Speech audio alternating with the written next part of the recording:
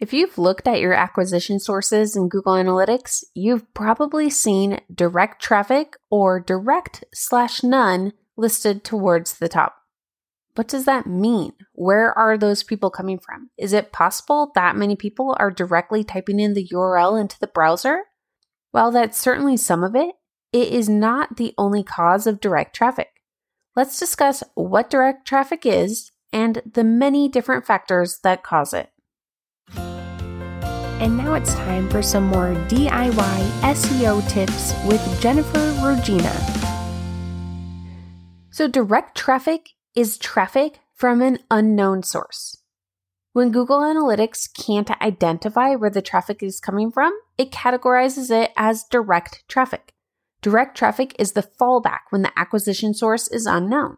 Direct traffic is a normal part of website behavior. However, it isn't terribly useful when reviewing your digital analytics. It makes it hard to make decisions about your data when it isn't clear where the person came from.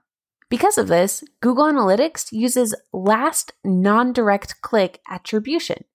What that means is if someone visits your site from an organic search, then the next day they directly type in your URL, Google Analytics attributes that session to organic search, not direct traffic.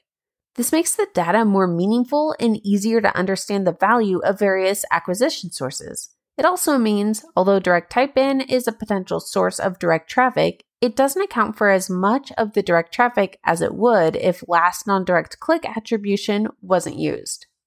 By default, Google Analytics has a campaign timeout of 6 months.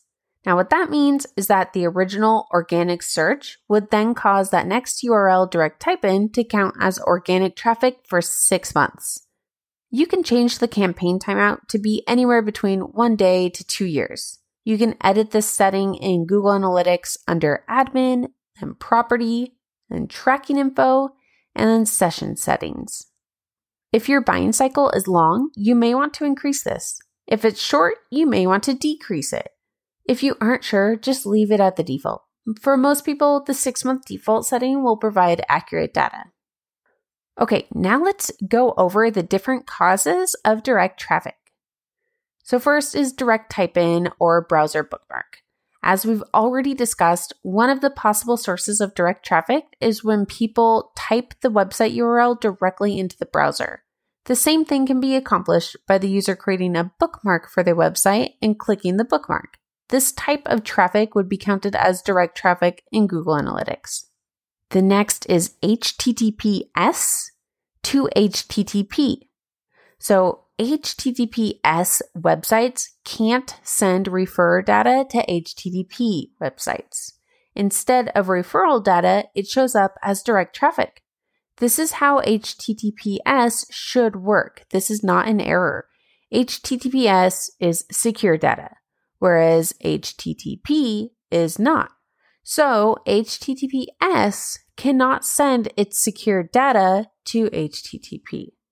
What this means is if you have an HTTP website, not HTTPS, and you get referrals from sites using HTTPS, you won't be able to see that traffic in Google Analytics. It will be clumped together with your direct traffic.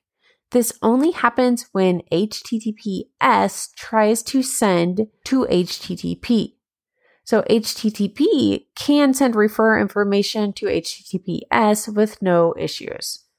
If your website isn't using HTTPS yet, this is a good time to look into it. It will only become more and more important in the future.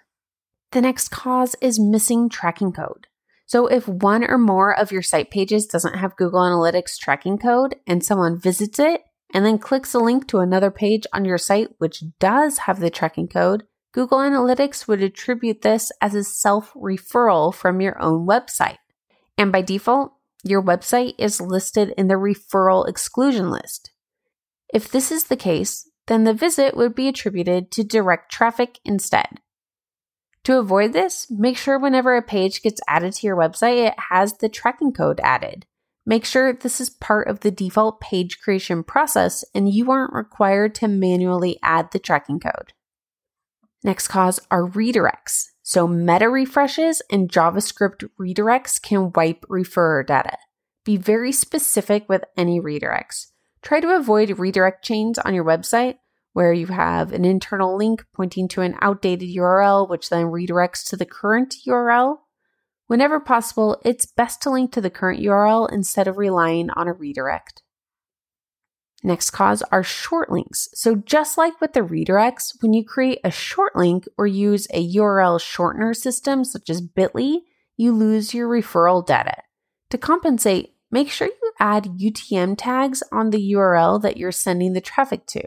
That way, you have a short link that's easy to share and remember, but when people use that URL, they are redirected to a page that is your full URL plus all of the UTM tags appended to the URL to be able to track where the click came from.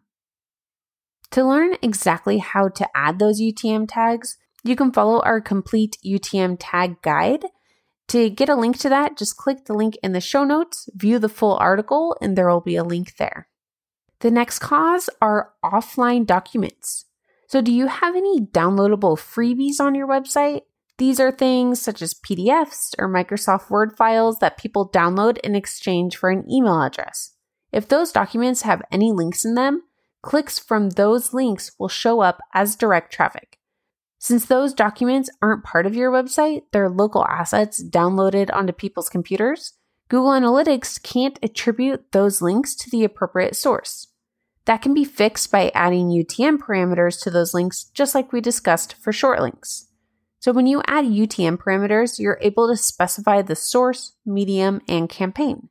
That way, you can track that information under your Google Analytics acquisition sources instead of clumping it all under direct traffic. And again, to learn exactly how to add those UTM guides, you'll want to follow our guide on UTM tags, which will be linked to in the full article, and you could get that link just by clicking in the show notes. Next is email. So another common source of direct traffic is from email campaigns. When someone clicks a link in an email you sent them, it counts as direct traffic. Google Analytics can't by default identify that that link came from an email campaign. Just like with the short links and offline documents, this can be fixed by adding UTM tags to specify the campaign attributes. Most email providers even have an option to enable UTM tracking, so each link automatically appends the UTM parameters needed to track the campaign data in Google Analytics. If this is an option with your email provider, I would enable it so that you can get all of that data without the headache of creating a UTM tag for every single link. And then lastly is what is referred to as dark social. Several forms of social traffic end up being counted as direct traffic. It's very hard to attribute these visits properly, and instead, you should just be aware that this is likely accounting for a big chunk of your direct traffic, provided you've already addressed any of the possible issues that we just discussed. Now, this doesn't apply to links that you post on your social media accounts, or links that other people post on their public-facing social media accounts. For the most part, Google Analytics is able to associate those links properly as social referrals. They can identify the URL the link is coming from and that it's a referral, and can also identify that the referral type is a social network. Where this applies is with the authentic social sharing from brand advocates to their friends and family. This is a great problem to have. People are sharing your brand, but you can't easily tell all those people to use UTM tags to track the data. If someone shares a link to your website in an email, text message, Facebook Messenger, or a Slack message, it's going to count as a direct link. This is essentially a digital word-of-mouth channel. Word of mouth has always been difficult to track. This is just the digital version. So, in summary, direct traffic is a normal part of your digital analytics. If more than about 25% of your traffic is from direct traffic, then start looking into the potential problems that we just outlined. Is your site HTTPS? Are pages missing tracking code? Is traffic being redirected? Create a plan to leverage UTM tags on external traffic sources. If your direct traffic is equal to or less than about 25% of your website traffic, this is pretty common. So make sure you understand what it means and that these aren't just a total number of people typing your URL directly into the browser.